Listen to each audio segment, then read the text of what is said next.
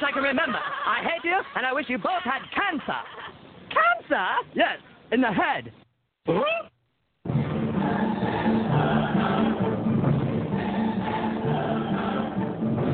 was tired as hell, and I'm not going to take this anymore. Pay no attention to that man behind the curtain. Are you telling me you built a time machine? What of a DeLorean?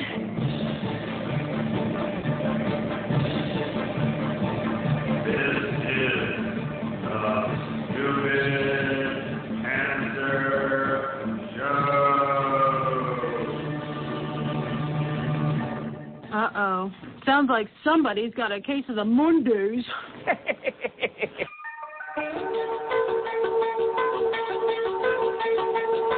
Hello there, children. Hey, kids. People seem to like me because I am polite and I'm rarely late. And now, the hosts of the Stupid Cancer Show, Annie Goodman and Matthew Zachary. Woohoo! Not that there's anything wrong with them. Because he has a lot of chip stuff. All right.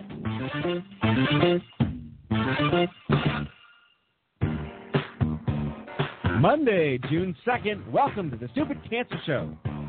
The voice of young adult cancer, I'm your co-host, Matthew Zachary, a proud 18-year young adult survivor of brain cancer. My fabulous co-host, Andy Goodman. I'm not here tonight. We'll be back next Monday. We are your hosts for the Stupid Cancer Show.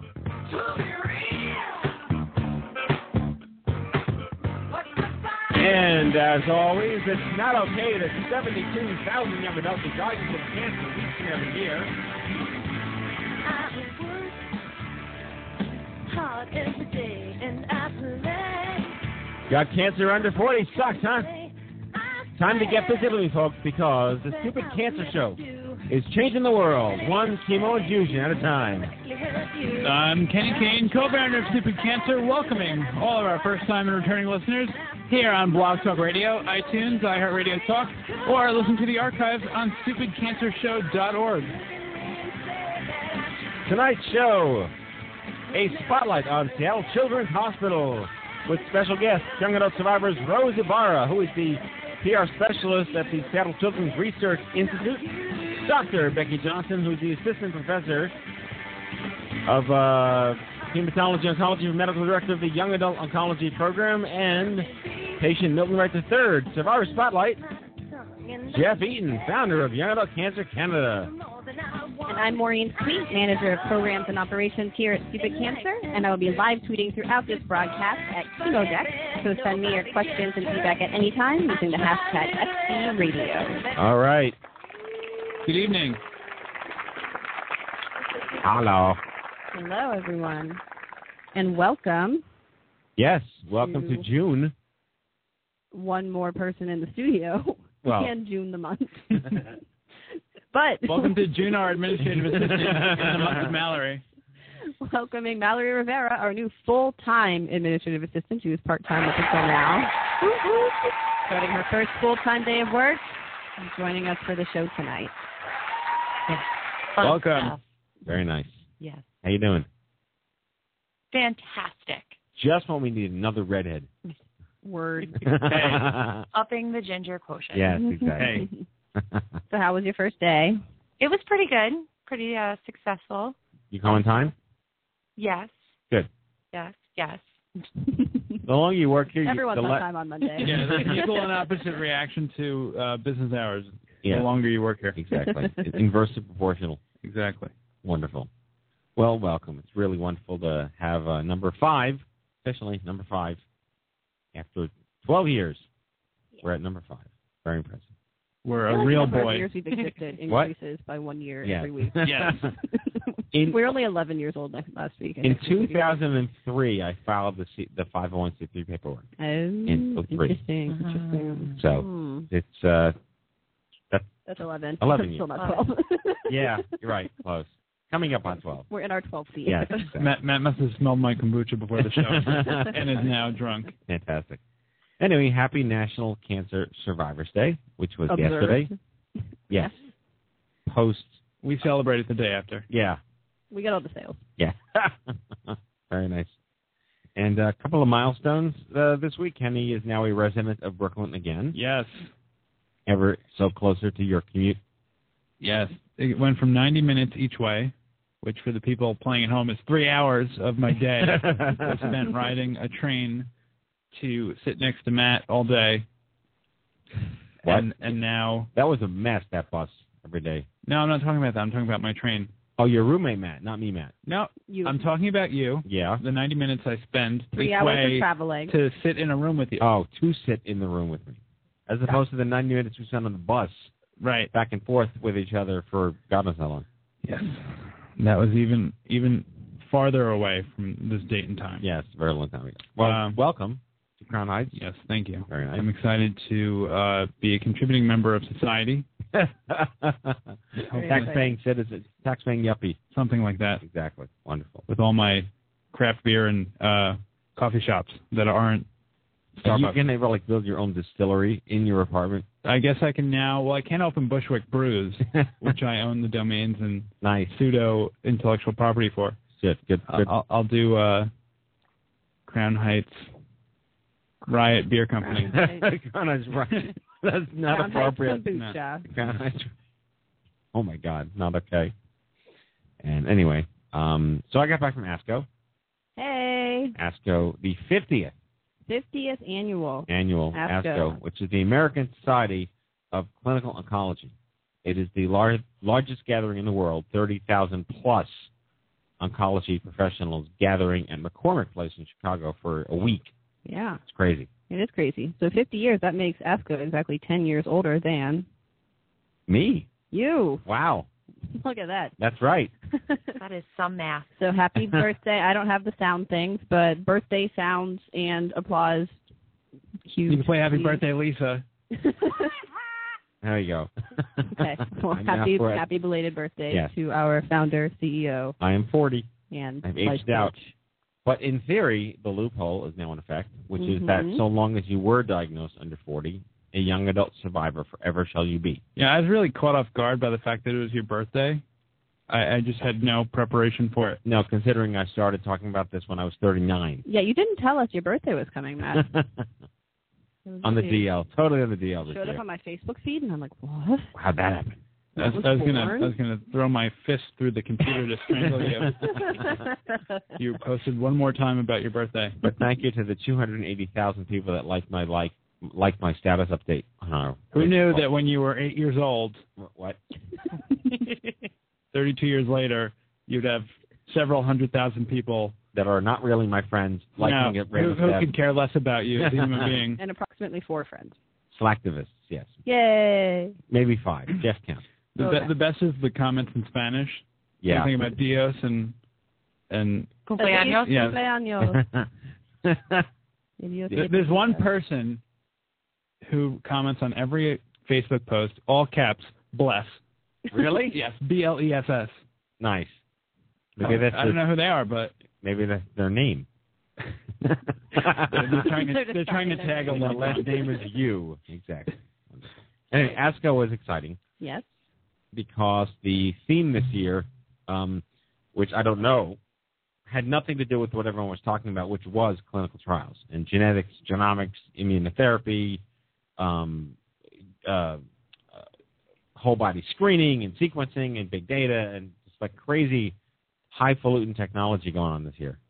Yeah. And a lot of the news coming out of ASCO are these new pipeline drugs that are doing these amazing, crazy military-style nanotechnology things in your body. Interesting. Yeah, they're able to... Sending in little army men? It's really crazy stuff. You're able to now get down to the DNA level where there's, I think it's 3 trillion amino acids in one DNA strand, and they're able to identify one amino acid out of the 3 trillion and figure out why it's messed up, and then send in the drug that fixes that amino acid. Wow. And then it self-replicates out to your body and gets rid of all the other DNA with the bad amino acid.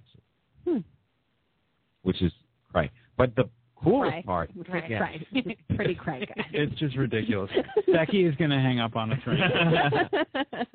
Well, I have a really bad joke then. Why don't millennials do math well? I don't even want to venture a guess. I gave you this joke. Because they can't even. They can't even. Yes. That's true. I stole that from Maureen. Thank Sorry. you for stealing it from Yes. me. That was all my material, guys. That's it. But it really, really was fascinating to see how they're able to have these medicines. And what I was going to say, the most exciting part about this is that we are finally moving away from the body part-specific cancer treatment model, where this works for 7 different types of diseases, and this works for 14 types, and it's not about breast cancer or prostate or brain, liver, lung, whatever it is. It's about your DNA, and that's fascinating. Yeah. So it was really, really, really exciting. Crazy stuff going on. Totally cool. Crazy times we're living. Oh, and not only did you not know it was my birthday, you did not know I'm going to London. We didn't. Do you have God Save No the Queen idea. queued up there? I do not. You really? I'm not prepared tonight. All your music is, yeah. My so, God Save the Queen. MZ, going to London. Well done. Trying to be like me. What's all this, then? Okay. And it starts. And you can go to lomz.tumblr.com and join in on making fun of him. Hello, MZ. So what are you going for, Matt? I am attending my very first international meeting of the Teenage Cancer Trust in London. Interesting. Very exciting. The very first one. No, my first. Oh, your first, not my their first. This is like their It's like 20th their or something. 8,000. Yeah, 8,000. But they've done this. the Teenage Cancer Trust predates any young adult activism in this country. And thanks to Roger Daltrey, Peter Townsend. Thank you. I was going to Frampton, but that's the other one. TCT has done a lot of amazing things. Thank you, Genesis. I can't see that. Okay. Just because you don't have it queued up doesn't mean you need to sing it. I can't do anything right now. But yeah, no, it's great work they're doing out there, and as not everybody knows, the ages are a little different internationally speaking. We focus on 15 through 39, and they focus 26, on right? 13 to 24, 13 to 26 or so is their kind of like teen, young adult age. So it's a little bit different, but still addressing a lot of the same issues, and very cool that we're able to send you over there as our ambassador. Yeah, Dr. Sandra Borche wants to show me off and embarrass me, and embarrass them apparently too. Okay, well. And there's something happening with this app that we're doing. What? Just some We're doing an app? Some progress. I had no idea. Oh, Instapeer is going to be a real boy after Labor Day. For those of you unfamiliar with what we're working on, we are revolutionizing peer support, one-to-one peer matching for cancer patients, survivors, and caregivers of all ages. The anonymous SMS chat, and it's called Instapeer. You can go to instapeer.org and watch our pitch video and contribute to our campaign, and or just wait till September till we have it launched and potentially in your iPhone. Android coming 2015. Very exciting. So have finally signed a contract and physically going to hold something virtual in your hand. Hold something physically virtual. And anybody from another country that listens to the show is probably like, what the heck are they talking I hope about? they're not using it for ESL classes. Yeah, not good. That'd be the worst. But anyway, speaking of countries with queens. Okay. The other one. or I would say former. What is what is Chelsea? No. Speaking of not countries that are not the United States, our first guest tonight is a really good friend of mine, and he is here with us tonight. Jeff Eaton is the founder and executive director of Young Adult Cancer Canada. Yes, we have a country to the north of us. It is a national organization focused on helping young adults deal with cancer. He's been awarded a Hope Award and the Queen's Golden Jubilee Award for his work to inspire and support others after his own experience with cancer. Jeff not only is something like 6'7" and puts Canada to shame and a really great guy, his inspiring story is shared with over 65,000 people across Canada each year. Government, business, healthcare, student audiences. I am a huge fan of this guy, one of the first young adult advocate, founder people I ever met, inspired me to do great things. Please welcome to the show, the one and only Jeff Eaton. Jeff. Matt. And I believe when I first met you, you were childless. So we both went through some transformational things. Yeah, that's right. A big life change. Yes. How are you doing? Been ages. I'm really great, man. How are you guys? I am great. you haven't met Kenny, Mallory, or Maureen, but they are virtually saying hello, my staff. Hello. Hello. Hello. We can physically say hello, too. Yes, I suppose so. Yeah, I look forward to seeing you guys face to face sometime. Well, we had you on the show tonight because I will be in Toronto this coming weekend to attend your annual conference, correct? That's right. And have you shared with them the special role you have? Yes, I'm playing the role of Sage Bolte. I was going to say idiot abroad. That's the first role. This is like his test waters. Yes, but I'm playing the role of Sage Bolte. Ann Katz, who's been on the show, the sex therapist, amazing person. I'm on a panel with her playing the role. Actually, I'm not really, because technically Ann is Sage. I'm playing the role of Tamika. So identify for the viewers at home who Sage and Tamika are and what exactly you're doing. Yes, exactly. Sage Bolte is a PhD in licensed cancer therapist, and she works at Hope. What's it called? I'm sorry, I'm blanking. Life with Cancer at Nova Health. Right. Life with Cancer at Nova. She is one of the most talented. What she calls herself like a sexologist, but she's really more of a life coach for health management and sexual health. And Tamika Felder is the founder and CEO of Tamika and Friends, young cervical cancer survivor, and she is our go-to person for all things intimate and sexual. Yes, and so Ann Katz does a similar job working with sex therapy in Canada, our neighbor to the north, and you will be speaking about sex and cancer and all things that make cancer sexy. Yeah. Which is nothing. Jeff, you're in for something. You have no idea what you're asked for. That's okay. That's right. Not only that, Matt, you're actually, representing all males by being on this panel, as you're the lone male. You'll be essentially speaking for every male young adult cancer survivor and their sexual triumphs and challenges. So I hope you don't feel any extra weight there knowing that. That's not me. I'm not a survivor. That is not me. And you have no triumphs. Huh? All right, so let's start at the beginning, Jeff. How did you get into this mess? Tell us your story. I'm always inspired by it. And at what age did you shave your head? I finished university at the age of 22, moved out of my house, started my own little business, taking over the world, pushing the boundaries everywhere I could find them, really doing all those things that we do at that stage in our early 20s, and really, truly having the best time of my life. I was in a happy place, we'll say. And then just a week before I turned 23, passed out of reception, diagnosed with acute myeloid leukemia. Whole world changed for sure, not the least of which was giving up my independence and a whole bunch of other things.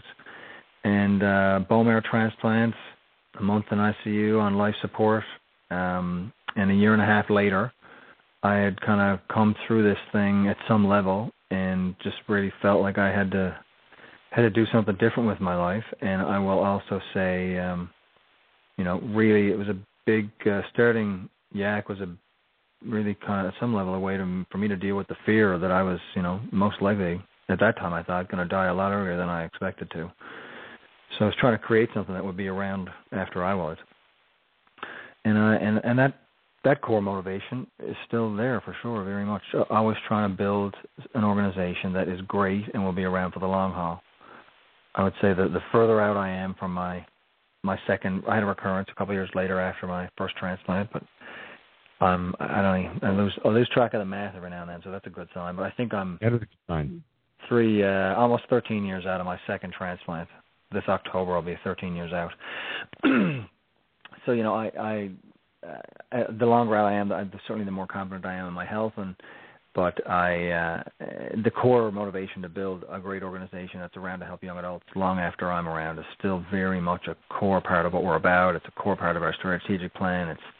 It's still very much there, but I will say it certainly was founded in my experience that I know is just the unique stuff I had to deal with as dealing with cancer as a young adult, and that is essentially our core mission. Like, we would not exist if cancer wasn't different for young adults, right? We always say it's not more difficult. It's a big time challenge no matter when it comes, but it's a really unique set of challenges that we face due to our stage of life. So. Because that is truth, we feel that young adults deserve customized programs, so that's what we're all about. So you were really one of the pioneers. I remember when I was first made aware that there was a universe of charities. It took me 5 or 6 years after 1995 to be brought about, that there were organizations that were founded even as early as 1996 or 97, which was like the Ullman Fund and Live Strong and the Young Survivor Coalition. And you were right there with I think Planet Cancer was also launched in 2000. And back then it was called Real Time Cancer, which just really kind of, well, we didn't know to use the word young adult, right? There was no precedent set that you should predicate your mission value and its differential on that word young adult. It just was Real Time Cancer.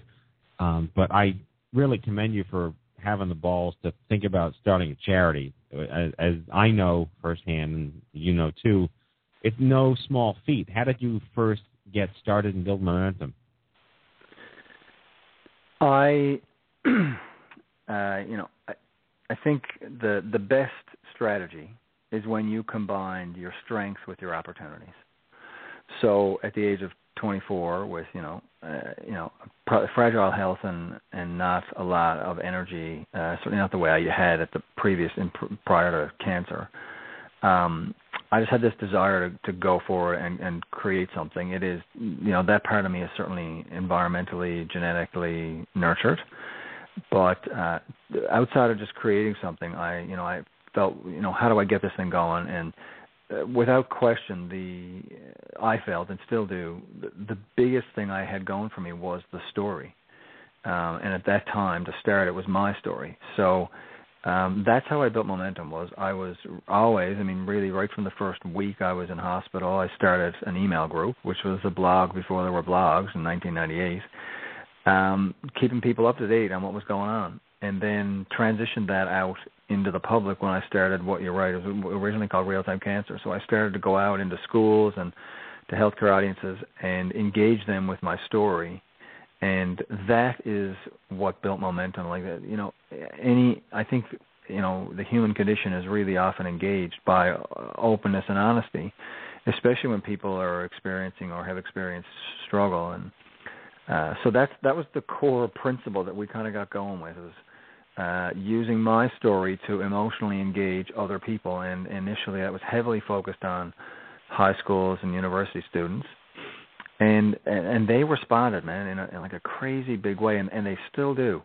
I would say that after probably 3 to 4 years, we were very specific in how we shifted our strategy. And one of the 3 things that we shifted was it had to move from just my story to be, the young adult story. So we diversified stories, and that was, the first initiative that we did with that was a web portal, so we could, have, dozens of other young adult survivors tell their stories, and then it evolved from there. We started retreats and survivor conferences, like what you were doing this week. I was going to say next week. God, again, it's a couple of days away. So, that we started to diversify that way, but it really kind of all started with this idea of emotionally engaging people with story. And I did that from the beginning, and the results have been powerful. Not everybody loves what I am doing and have done, and that wasn't my goal, right? You're never going to please 100% of the people 100% of the time. But the response has always been really, genuine, overall, really positive and powerful.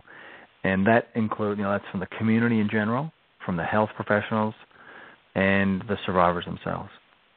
So we've kind of taken that same mantra and keep carrying it forward, basically. And I've been really impressed watching the growth that you've had over the last, believe it or not, 14 years, if we can even think that far back in our lives. The question I always get when we meet folks from our neighbor up north is all about insurance. And I've heard random things from like, oh, they got it easy up there, and what do they need from us and whatnot. But if you could shed some light on the reality of your healthcare system as it applies to young adults, because it's not perfect anywhere in the world. But how is it different, better, worse, and what can you speak to that will get a better understanding about how young adults with cancer navigate in Canada? Yeah, I'd love to spend a long time on that. We could do a whole series of shows, really. Without question, I think we have some considerable advantages. We don't have to take out our Visa card to get a scan for a diagnosis or get the next round of treatment for the most part, right? So you got to put an asterisk on that, for the most part. It's depending on where you are in the country, all of your treatment is covered. Sometimes it's not. Depending on where you are in the country, sometimes we get access to the latest, greatest, amazing therapies that you were talking about a few minutes ago. Sometimes they're readily accessible. Sometimes you got to wait months, years to access those. So there's pros and cons without question, and a big part of, I think, what needs to continue to happen in our system and yours is the advocates got to keep pushing it. I mean, if nobody pushes the system, it doesn't get better, in my view. And that's one of the things I think health in Canada has really benefited from. Is there's 250 plus cancer charities in Canada alone, just with the word cancer in their title. And and they're engaged in varying ways in advocacy and pushing the system. The young adult issue is unique in Canada because we have social programs that are really well funded and robust. People often assume that things are taken care of, but in Canada we've really funded social programs in two groups. One is the kids, and the second is everybody else. So, not unlike most places in the U.S., I would guess, if you're a teenager, or late teens or early 20s, 30s, you're fitting into a system that's made for kids that are much younger or adults that are much older. So the reality is the isolation that you guys feel in the U.S., the Canadians feel it as much or more. We have, a network of health professionals across the country. We keep track on things like local support groups, like what's going on the local level, right? So if you're in Toronto or in Newfoundland, where I am, or in the West Coast in British Columbia, there's hardly anything available on the local level for young adults. Very, very few other programs that are doing anything significant at all for this population, and that's on the supportive care side. So the other side, you'll see the same kind of gaps. Next to no research focus in Canada. One, slowly building, I think, program in Montreal. There's one starting in Toronto, but these things are not. There's no massive amount of government funding. There is no picture of perfection up here in Canada that everybody gets what they want and what they need at the time they need it. It doesn't work like that up here. So I wouldn't trade our system for lots of others, but that doesn't mean there's not lots of room for improvement, and there really is. So we continue, we will, and to advocate just, for young adults, but also for patients in general, right? Because a lot of the things that young adults want, other patients want. Timely access to drugs, for example, that's not a young adult issue. That's a universal cancer patient issue. Yeah, that's a civil rights problem that sort of permeates the entire system, no matter where you are. And so we have maybe 2 minutes left, but why don't we follow up? And let's do a dedicated show with you guys next season. I'll make sure that happens. But why don't you tell us more about this specific Survivor Conference coming up this weekend? And if there's still room, people can register or come out for it. The website is youngadultcancer.ca, and just click on our programs, and it's the Survivor Conference. So what's going on this weekend for folks? So the Survivor Conference for us the idea came from our first retreat. And literally, after the first opening night of our retreat in 2005, was the first one we did, it became immediately clear to me that I had to find a way to get these people back together. It was such a powerful opening night. I'll never forget that first retreat. And then that kind of was the seed that created what we called, the reunion of the alumni retreat, and that became our Survivor Conference the year after. And it was a way for us to get, people in our network together and then bring in new people. And it was really about us trying to focus on the next phase of cancer. So, at some level, the post-treatment. It doesn't mean you have to be post-treatment to come, but we're really trying to help people, give them tools, ideas, network, so survivors and other network, to help them deal with the rest of their life. When oftentimes people think it's over, right? The post-treatment phase, and the rest of your life, and that's the focus of the program. We have close to 100 survivors coming. We are way over capacity. It is the situation, fortunately and unfortunately at the same time, where we're way oversubscribed for our capacity. we still do take the approach that we take care of people, and it's not your normal conference. It's still very much about community and connection, and we start on Thursday, and you kind of gotta commit to come for the whole thing if you're going to commit, and we only have so many spots that are really based on our budget and our ability to provide those spots. So that's the approach, and right now it's full, and we'd love to hear from survivors, but unfortunately there's a considerable wait list right now to get in for this week. But we've got 3 more retreats this year, so registration's opening for those over the next week and day and month, and so people can dial in, and we're really all about just continuing to build this network that we have across the country, because that is the biggest resource we have. The wisdom and experiences of those survivors is the biggest asset that we've got. So we want to continually, obviously, connect with more new survivors so they can tap into that wisdom and experience and get themselves out of isolation and really connected to peers who get it. Jeff Eden is the founder and executive director of Young Adult Cancer Canada, online at youngadultcancer.ca. They're hosting their annual Survivor, one of their many, many conferences, the Survivor Conference, this coming weekend in Toronto. I will be there. Look forward to seeing the crowd. Jeff, thank you so much for joining us. We'll get you back on the show next season. Thanks for having me, guys. I look forward to seeing you, Matt, and see you guys soon, and take care. All right, bye. Jeff Eden.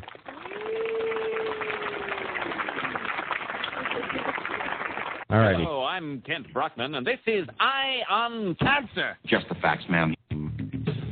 Head on over to events.stupidcancer.org. That is events.stupidcancer.org, your one-stop shop calendar for all of our social and educational events nationwide. Something could be happening in your neck of the woods, and we certainly don't want you missing out. We have some meetups happening in Anchorage, Alaska, New York, Jacksonville, Florida, Novi, Michigan, Raleigh, North Carolina, Denver, Colorado, Rockville, Maryland, Chicago, Illinois with Matthew Zachary, and Houston, Texas. Very nice. As mentioned at the top of the show, please visit our mobile app in development called Instapeer, instapeer.org. Learn more about our groundbreaking peer support coming to a cell phone near you this fall. Watch our pitch video and see how we are truly going to revolutionize cancer support forever with an anonymous peer matching platform that has never been done before. Instapeer.org. It's always a good time to stock up on your Stupid Cancer gear. We've got all new products and styles to choose from. Stay nice and cool through summer in a Stupid Cancer tee. We've also got our brand new skateboards, and now you can give cancer the actual bird with Flip the Cancer Bird, our latest plushie mascot. Check out stupidcancerstore.org. Be proud, wear Stupid Cancer.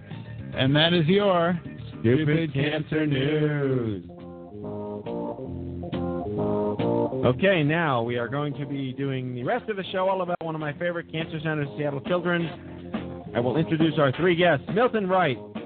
9 months ago, 20-year-old Milton was diagnosed with ALL. For the 3rd time in his young life, conventional treatment options could not save him, so he joined a clinical trial and was treated with immunotherapy of reprogramming of his own blood cells. Today he's cancer-free. Joining Milton will be Dr. Becky Johnson, one of my BFFs here in the cancer world. Becky Johnson is a survivor of young adult cancer, medical director of the Adolescent and Young Adult Program at Seattle Children's Hospital.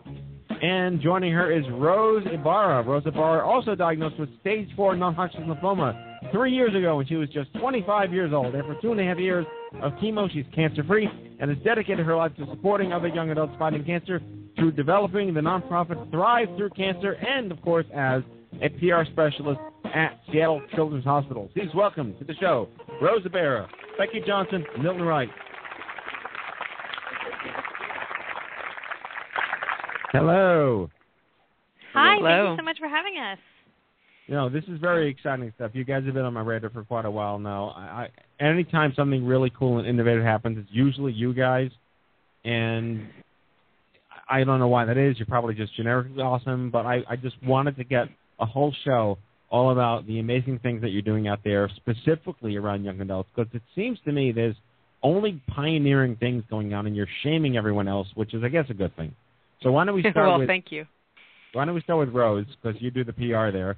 There you go. And the fact that you're all young adult survivors and that you're working on young adult survivorship and you're at a major academic center, this is a real confluence that doesn't happen very often.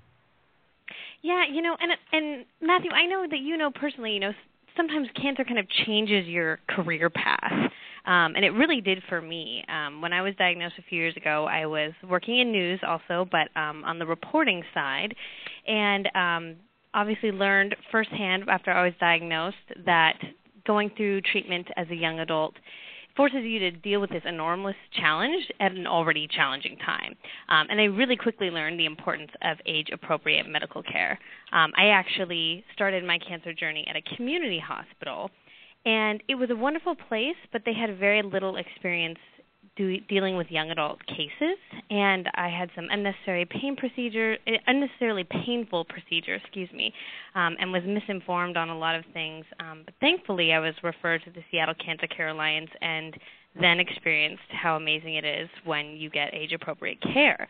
So as I was recovering and I was kind of getting back to my career and getting back to life, I heard that Seattle Children's was opening this unit just for young adults with cancer, and I thought, I need to see this place immediately.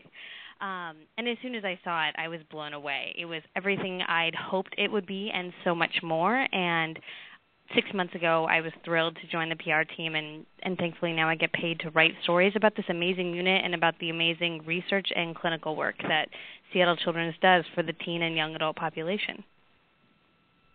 Amazing stuff. Really, like, who better to helm this, right? It's really just extraordinary. So let's hop over to Becky, who I've known for forever and ever and ever. Becky is a rock star oncologist, young adult survivor, a very unique niche club to belong to, I guess. But why don't you talk? Were you also like in the news and you decided, hey, I got cancer, I'm going to be an oncologist? You know, I was a second-year internal medicine pediatrics resident when I was diagnosed. I was 27 when I was diagnosed with breast cancer, and at that time I had no thought of being an oncologist. But after going through my treatment and after spending a few years doing genetics, which was kind of my first love, I realized that my skill set lay in just being with people who were going through these hard times and trying to help in any way I could. And at that point, I did a second fellowship in pediatric oncology, never actually even thinking about adolescent and young adult oncology because it really didn't exist as a discipline yet. But when I was recruited up here to Seattle Children's, they noticed I had done both internal medicine and pediatrics, and they said, hey, you know, we're looking to develop an AYA program, and would you be interested in that? And I said, oh, absolutely, that's perfect. And at that time, there were really only a couple of programs in the country offering any types of service for AYA cancer patients, and now that has just been blown out of the water. You know, you can't even count the number of programs anymore in the United States that are developing AYA services, and it's been fun to be part of that wave. And this is a good segue to Milton because, yes, you're right. There are lots of, you know, young adult cancer clinics are the new hotness now. Everyone wants to brag to have one. But there really are no standards across the board as to what that means and how this implements. And you guys have really done a great job in demonstrating best practices and how this could pragmatically transfer over to other cancer centers. I want to go to Milton because I'd love to hear not just your story of getting diagnosed with ALL for the third time, which is never a good thing, but how you feel you've been treated in this process as not being, you know, 85 years old, per se. Hello, Milton. Hello.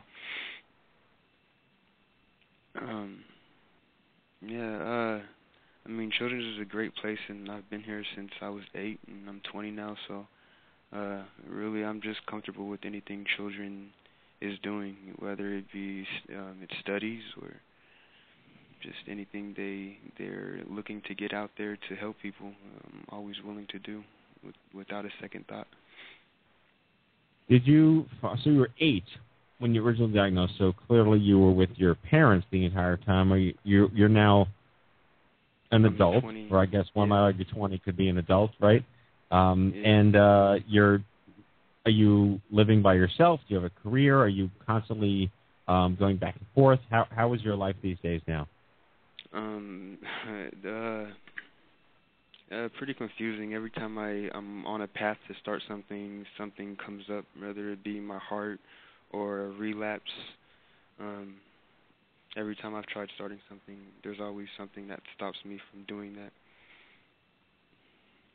So then let's go back to Becky then. I mean, clearly Milton is an amazing example of a young adult who's a long-term pediatric survivor that's in this transition phase, trying to get busy living and trying to build on from what he's been dealing with. How do you, as an oncologist and oncology team, address his unique needs?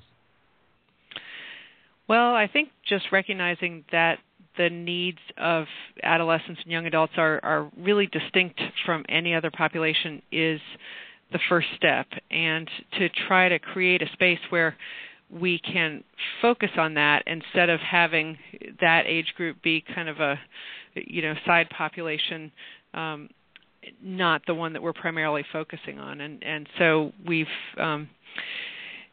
both with our inpatient unit and also with the services that we've developed, tried to make teens and young adults feel at home and answer the questions that come up at their diagnosis and during their therapy, and then importantly get them in contact with other people just like them, which the majority of people in our initial studies indicated that they wanted, and seems to be a huge success when it occurs. So Milton, can you talk us through, Milton, your experience going from pediatrics to the young adult clinic and what that has been like for you? A big roller coaster. Like one of the things I said, every time I start something, a recurrence of the leukemia comes back, or just other things from the chemotherapy. When I was 8, I was actually living in Arizona, and I went to a number of different hospitals and had different tests at each of them, and they actually ruled out the possibility of me having cancer. And so from all that, my grandpa got a hold of us and told us about Children's Hospital. So my grandpa flew us out here when I was 8, and Children's Hospital diagnosed me within 24 hours of me being up here, and so that was a 3.5-year chemotherapy. And then the second time I got it, I was actually 14, 2 weeks away from my 15th birthday, in school playing football, and that whole off season I was really working hard to be better at football. So I was doing that, and turned out at first they initially thought I had what is that called, Achilles tendonitis. So for 3 months, that was what they thought I had, and after 3 months, they were like, it shouldn't be hurting that much for that long, and so they wanted to do some testing, and found out that I again had ALL leukemia, and so I went through intense chemotherapy, which was for 2 years, and the first year I was in the hospital for a week, and then out for 2 weeks, and then in for a week, and that went on for a whole year. And the next year after that, it was just appointments every 2 weeks, going in for just about a 10-minute session of chemotherapy. And after that was done, I was back into school. And when I was close to graduating from high school, I was playing with my college football team, I was practicing with them, and I found out I had cardiomyopathy from the first relapse, and so from that stopped from what I was going to do, which was I was joining the military, the Marines to be exact, and I wanted to play football in college as well. And so from the initial first relapse, there's a medication that they told us about that we actually had to sign and waiver it, saying that, yes, I understand the terms of the conditions, that I may get a heart condition from it, and I was one of those people that did. And then about 5 years after that, after the first relapse, I relapsed again after I turned 20. And I would have to say this chemotherapy has been the easiest one out of all of them, just for the fact that it was only 6 months long, and it was only 2 rounds of chemo, and then I got my stem cells back, and I had a little bit of trouble with the stem cells at first. They were thinking about canceling it, but they wanted to wait for a couple of days to see how my body would react to it, and so those couple of days my body turned around and it accepted it, and I went on with the treatment, and I'm alive now. After that, I had my bone marrow transplant, but that's a whole other thing. I don't know if you guys want to go into detail with that. Well, I'd like to take this as an opportunity to dive into this conversation about immunotherapy and clinical trials. And Becky, you know this. I'm sure that Rose, you know this as well. Trial enrollment in young adults is very low compared to pediatrics. And how do you guys navigate the tricky waters of the aging out of peds into young adulthood with respect to trials? Well, one thing that we do is to have collaborations with adult medical oncologists at the Seattle Cancer Care Alliance, and for diagnoses that primarily affect adults, there may be more clinical trials in the adult realm than actually in pediatrics. And so particularly for young adults over the age of 18, it's very important that the oncologists check around both within the realm of pediatric oncology and also in adult medical oncology and figure out what there is open that the patient might be eligible for in terms of clinical trials, and make the decision based on analysis of what's available in both areas, adult and pediatrics. I mentioned I just got back from ASCO, and trials are all the rage now around immunotherapy, completely individualized medicine, genetics, genomics. Like, it's not about, throwing you in a giant tar pit anymore. It's about, injecting these tiny things that address one specific thing in a specific person. And I assume you guys are all completely up on that technology. We have some amazing things going on. Yeah, some really innovative studies, and Milton is the proud beneficiary of one of those. Yeah, it's been really exciting. It's a really exciting time to be working with Seattle Children's. And, somebody said the other day at a conference I was at, this is the best time ever to have cancer. That's kind of a funny way to put it.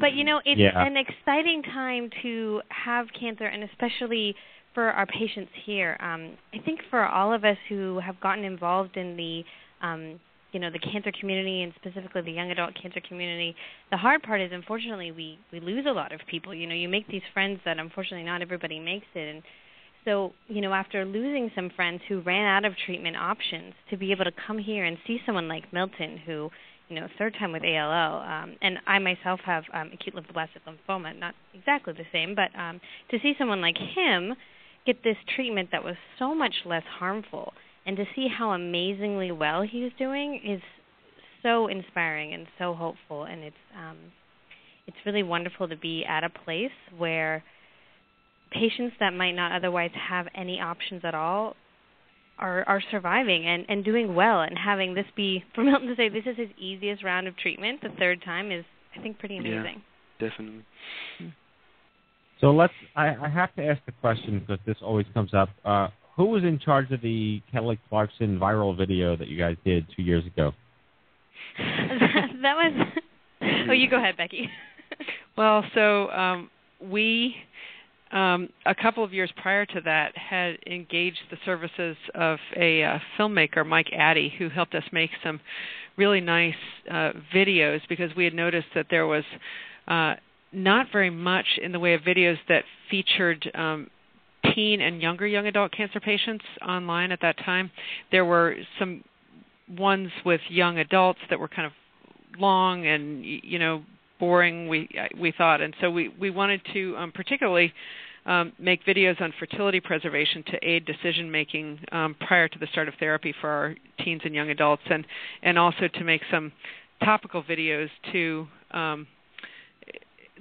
be searchable online, so that people could say, well, what's it like to lose my hair, or what's it like to deal with friends when you're going through cancer, so that those would be available not just to our own patients here, but really to patients everywhere in the English-speaking world that were going through the same issues. And so anyway, Mike Addy, the videographer, had been instrumental in making those videos, and then had actually come on staff as well here at Seattle Children's. And in addition, we had gotten a Livestrong grant to get a artist in residence who was doing a fantastic job of, in a very personalized way, going around and seeing what projects were important to patients and really what they wanted to create, and helping them do exactly that, whether it be in photography. He's a professional photographer, John Blaylock, as well as a nurse. This is our artist in residence, and but he can also help with other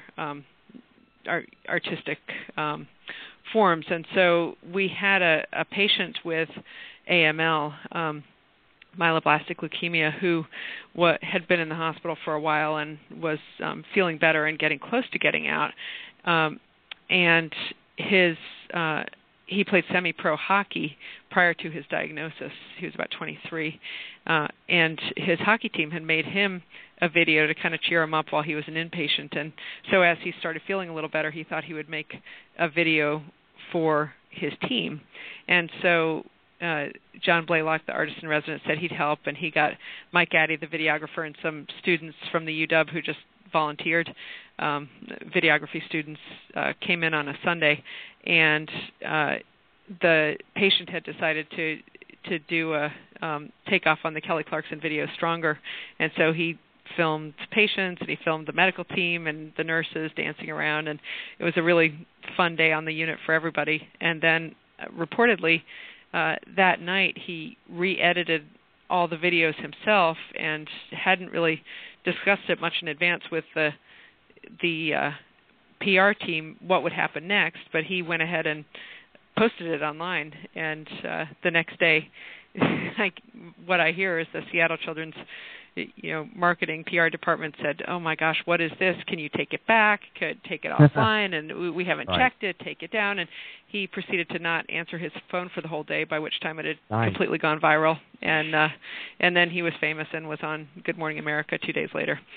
So it was fun for him. Forgiveness and permission strategy. Yeah, exactly. Yes. But one of my favorite. Go ahead. Oh, I was going to say one of my favorite parts of the video. If you look online, there's a making of the video, and on there you can see this young adult patient interacting not only with the other teens and young adults on the floor, but also the kids. And so I think it really speaks to the value of having patients that age around, whether it be in a designated AYA unit, which is our current focus, or even with younger patients. There are a lot of positive interactions that have come from patients of all different ages, really.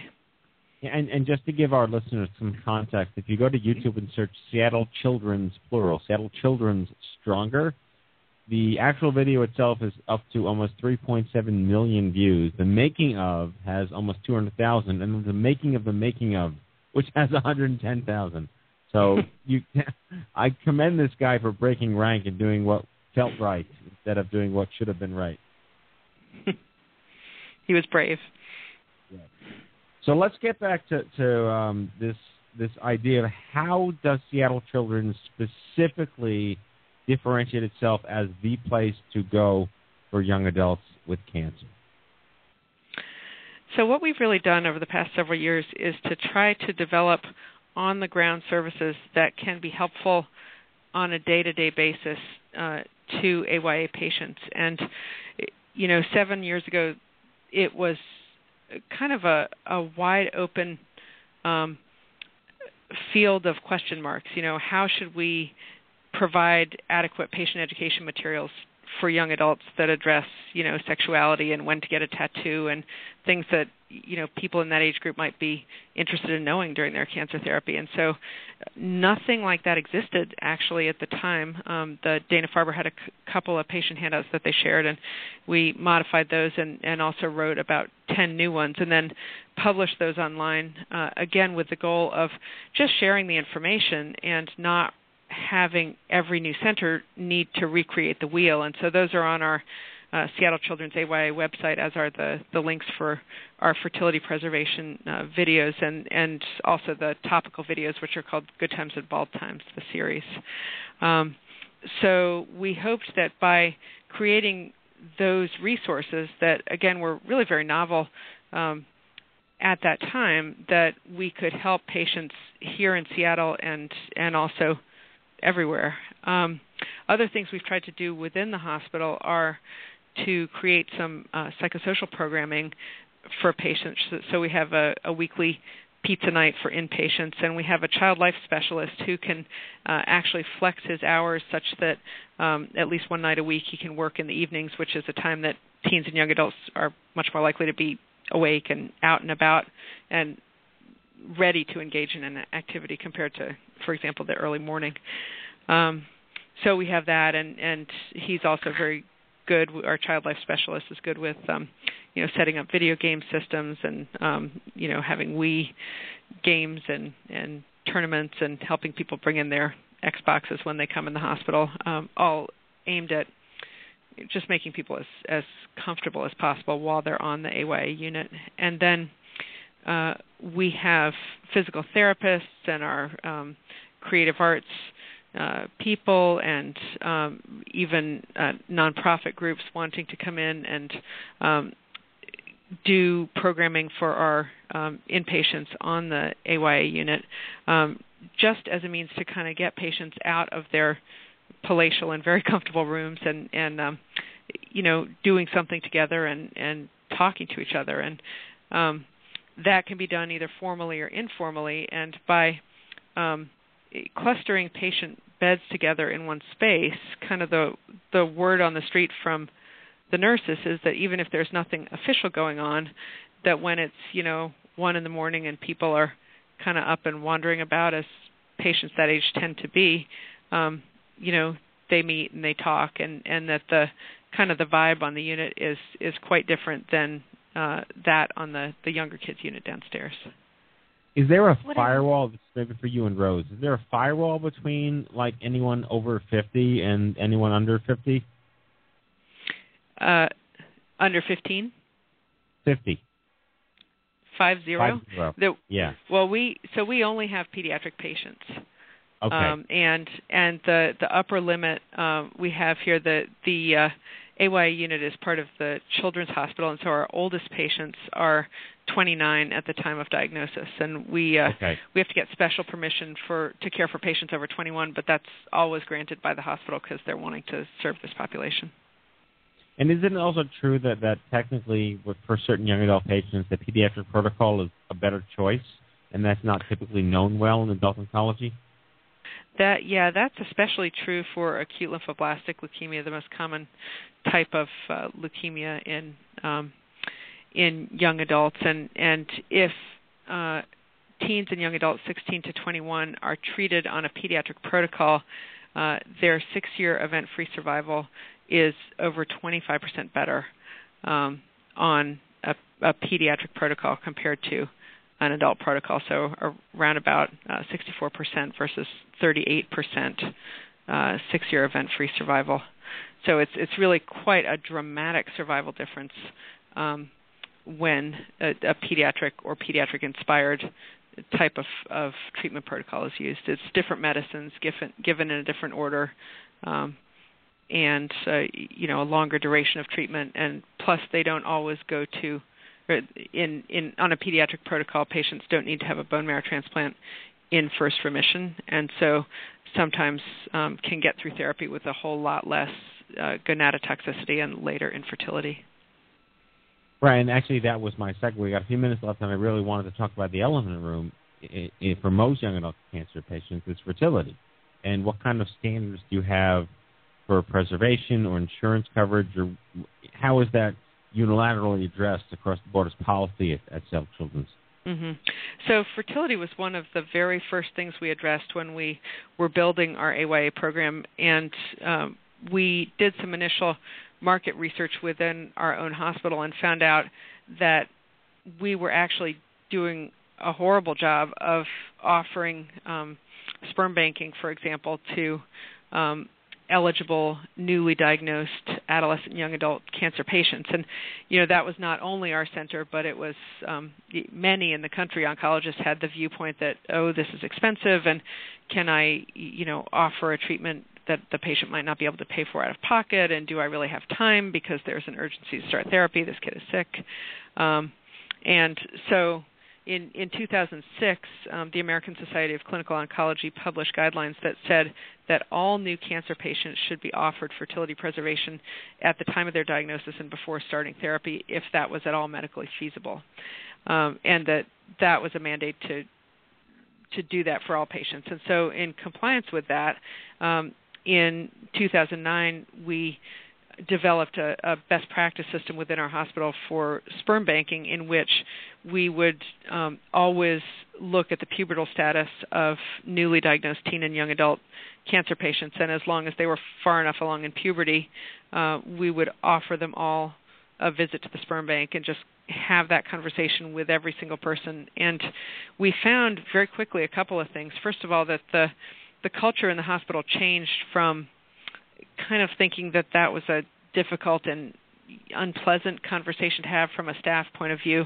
But when we went out and sort of rolled out this new program and, pointed out how important it was to get sperm banking done, prior to the start of therapy, because really you can't do it in the middle of therapy, and many patients are infertile by the end, or perhaps relapse on therapy and need even more aggressive therapy, and so don't have a chance later on. Once they realized all the sort of statistics surrounding that, the staff really got behind the sperm banking effort and helped to identify new patients, and kind of really got excited about taking care of our teens and young adults, which was great to see. And the other thing that we noticed was when we as the staff got more comfortable having these discussions about sperm banking, that the families also got much more comfortable too. And when it became kind of a non-issue and was normalized by saying, yeah, we do this with everyone, that really made it easier for both the providers and the patients and the families. And then back in 2009, egg freezing was not even an option, but when that became available through clinical trials, we had worked in the sperm banking initiative pretty hard to try to partner with the different fertility clinics in the area. And so Seattle Reproductive Medicine had an egg freezing clinical trial that came up several years later, and subsequently we offered that to all women who could wait a couple of weeks to start their cancer therapy. And now it's available clinically, even off of a clinical trial. And so we offer that too to all teen and young adult women who don't need to start therapy within days. That's really phenomenal. And again, it's wonderful because I know you were part of the NCCN guidelines. That would be the National Comprehensive Cancer Network has 8 adolescent young oncology guidelines now. You're implementing them. You're doing it. It's one thing to say they exist, but it's another thing that you're actually doing them, and that's incredible and a testament to the hospital's philosophy about this age group. I just wanted to spend the next couple of minutes, we're just about out of time. Milton, you are now pronounced cancer-free, is that correct? Yes, that is. How do you feel? Day by day, I feel I'm coming back to normal. You have cancer buddies at the hospital? Not in the hospital. There's a few people I've met, but no, not many. Just because the new section is so isolated, patients don't really get to conversate as much. So me, I was more of a person that slept during the day and stayed up during the night, so I didn't really meet too many people. Well, by being on the show, you now have 170,000 friends. Because that's Facebook. Congratulations. And we'd love to organize maybe some social events out there by you guys and do some maybe boot camps. Like we can talk offline about that, to do some really cool things together and bring some stupid cancerification to Seattle Children's. Not to mention, if you didn't know this, but apparently there's a stupid cancer pop-up store in your gift shop that Kenny has been pulling supply chain for months. I don't think I knew that. Yeah. So you can actually, Kenny, do they have Flip out there yet? They do not have the plushie, no. Okay, well, Flip the Cancer Bird is our new plushie. Not sure if it's in the guidelines. What? Well, it doesn't look, you can't really tell it's expensive until you really look closely at it. So it's actually we'll see. We'll have to tread those lines carefully. Yeah. But Milton, I'm really, really excited to get you're very brave soul to come on the show. A lot of people find it intimidating, and I commend you for your strength and perseverance. And again, being cancer-free, I get it. Skeptical. I was the exact same way, and it is day by day, and it may always be day by day, but that's how you live your life, and it's really impressive to see you here and kind of having the balls to be on the show. And I know you didn't have particular, so you have your balls, which is a really good thing. Okay, final thoughts. Rose, how does it feel to be a young adult survivor running PR for an amazing hospital that focuses on young adults? Yeah, it's absolutely amazing, and it's wonderful to be here. I do just, if you don't mind, as a final shout-out, you mentioned opportunities for social events in Seattle. My group, Thrive Through Cancer, we are having an event on June 19th in Seattle for cancer survivors and supporters to get together. So if you're interested in that, go to thrivethroughcancer.org, and hopefully we'll be partnering with Stupid Cancer on lots of fun stuff in the future. And we look forward to that and having you guys down to CancerCon. Maybe you guys want to have a booth at CancerCon in Denver next year and tout your wares, and again, throw some shadow on all the other hospitals that are not as awesome as you guys for young adults. I love it. That sounds great. Yeah, I would love that and too. final word, Becky, the doctor in training who got cancer and went into young adult oncology. That is a very small club. How do you feel? I feel really honored to be here and to be able to serve this population and try to develop the programs that might have helped me or people that were going through treatment when I was and weren't available at that time. So it's been a whole lot of fun to do that, and I just love this population. Awesome. Well, we've been speaking tonight with Rosa Barr, who's the PR specialist at Seattle Children's Research Institute, Dr. Becky Johnson, who is assistant professor of HEMONC and the medical director of AOA Oncology, and also young adult survivor Milton Wright III. All amazing young adult survivors running one of the greatest hospitals focused on young adult cancer. Really a privilege. You are a testament to progress, and I commend you guys for all you do. Thank you so much for joining us on the show tonight. Oh, yeah, thank you for having me. Thank you, Matthew. Thanks, all right, bye. Bye.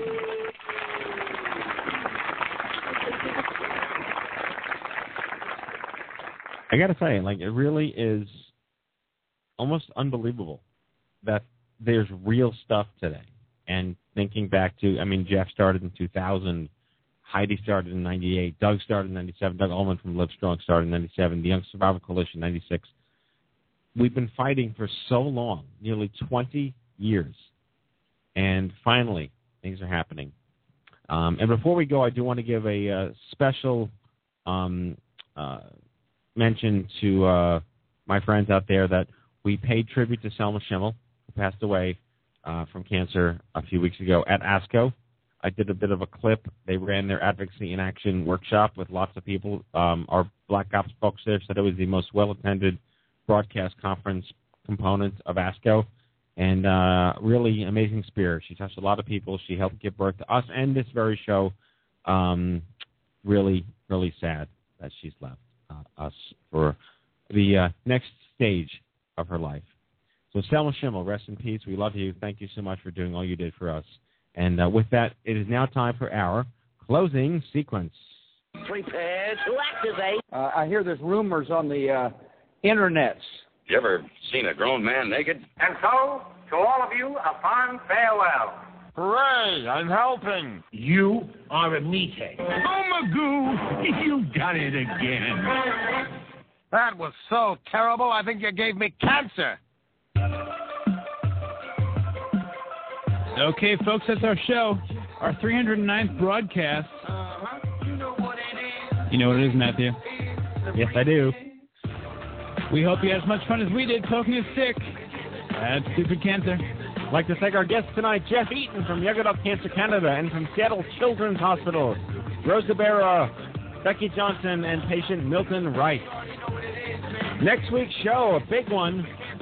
We're going to be profiling ABC Family's new series, Chasing Life, which follows 20-something April, played by Italia Ricci, a smart, quick-witted, aspiring journalist diagnosed with cancer in the prime of her life, A groundbreaking show, to say the least, my friends. So join us as we welcome star Talia Ricci, hopefully live in studio, and the executive producers Susanna Fogel and Joni Lefkowitz with a Survivor Spotlight on Jill Brandenburg. Subscribe to our show anytime for free on iHeartRadio Talk, iTunes, Podcast, and Blog Talk Radio. Check us out anytime at stupidcancer.org and stupidcancershow.org. Remember, folks, if it ain't stupid, it ain't cancer. Live from the Chemo Desk, on behalf of Andy Goodman, Kenny King, Maureen Sweet, Mallory Rivera, and our whole team here at the Stupid Cancer Show. Thanks for listening. We'll see you live next Monday. Good night. Good night, everybody.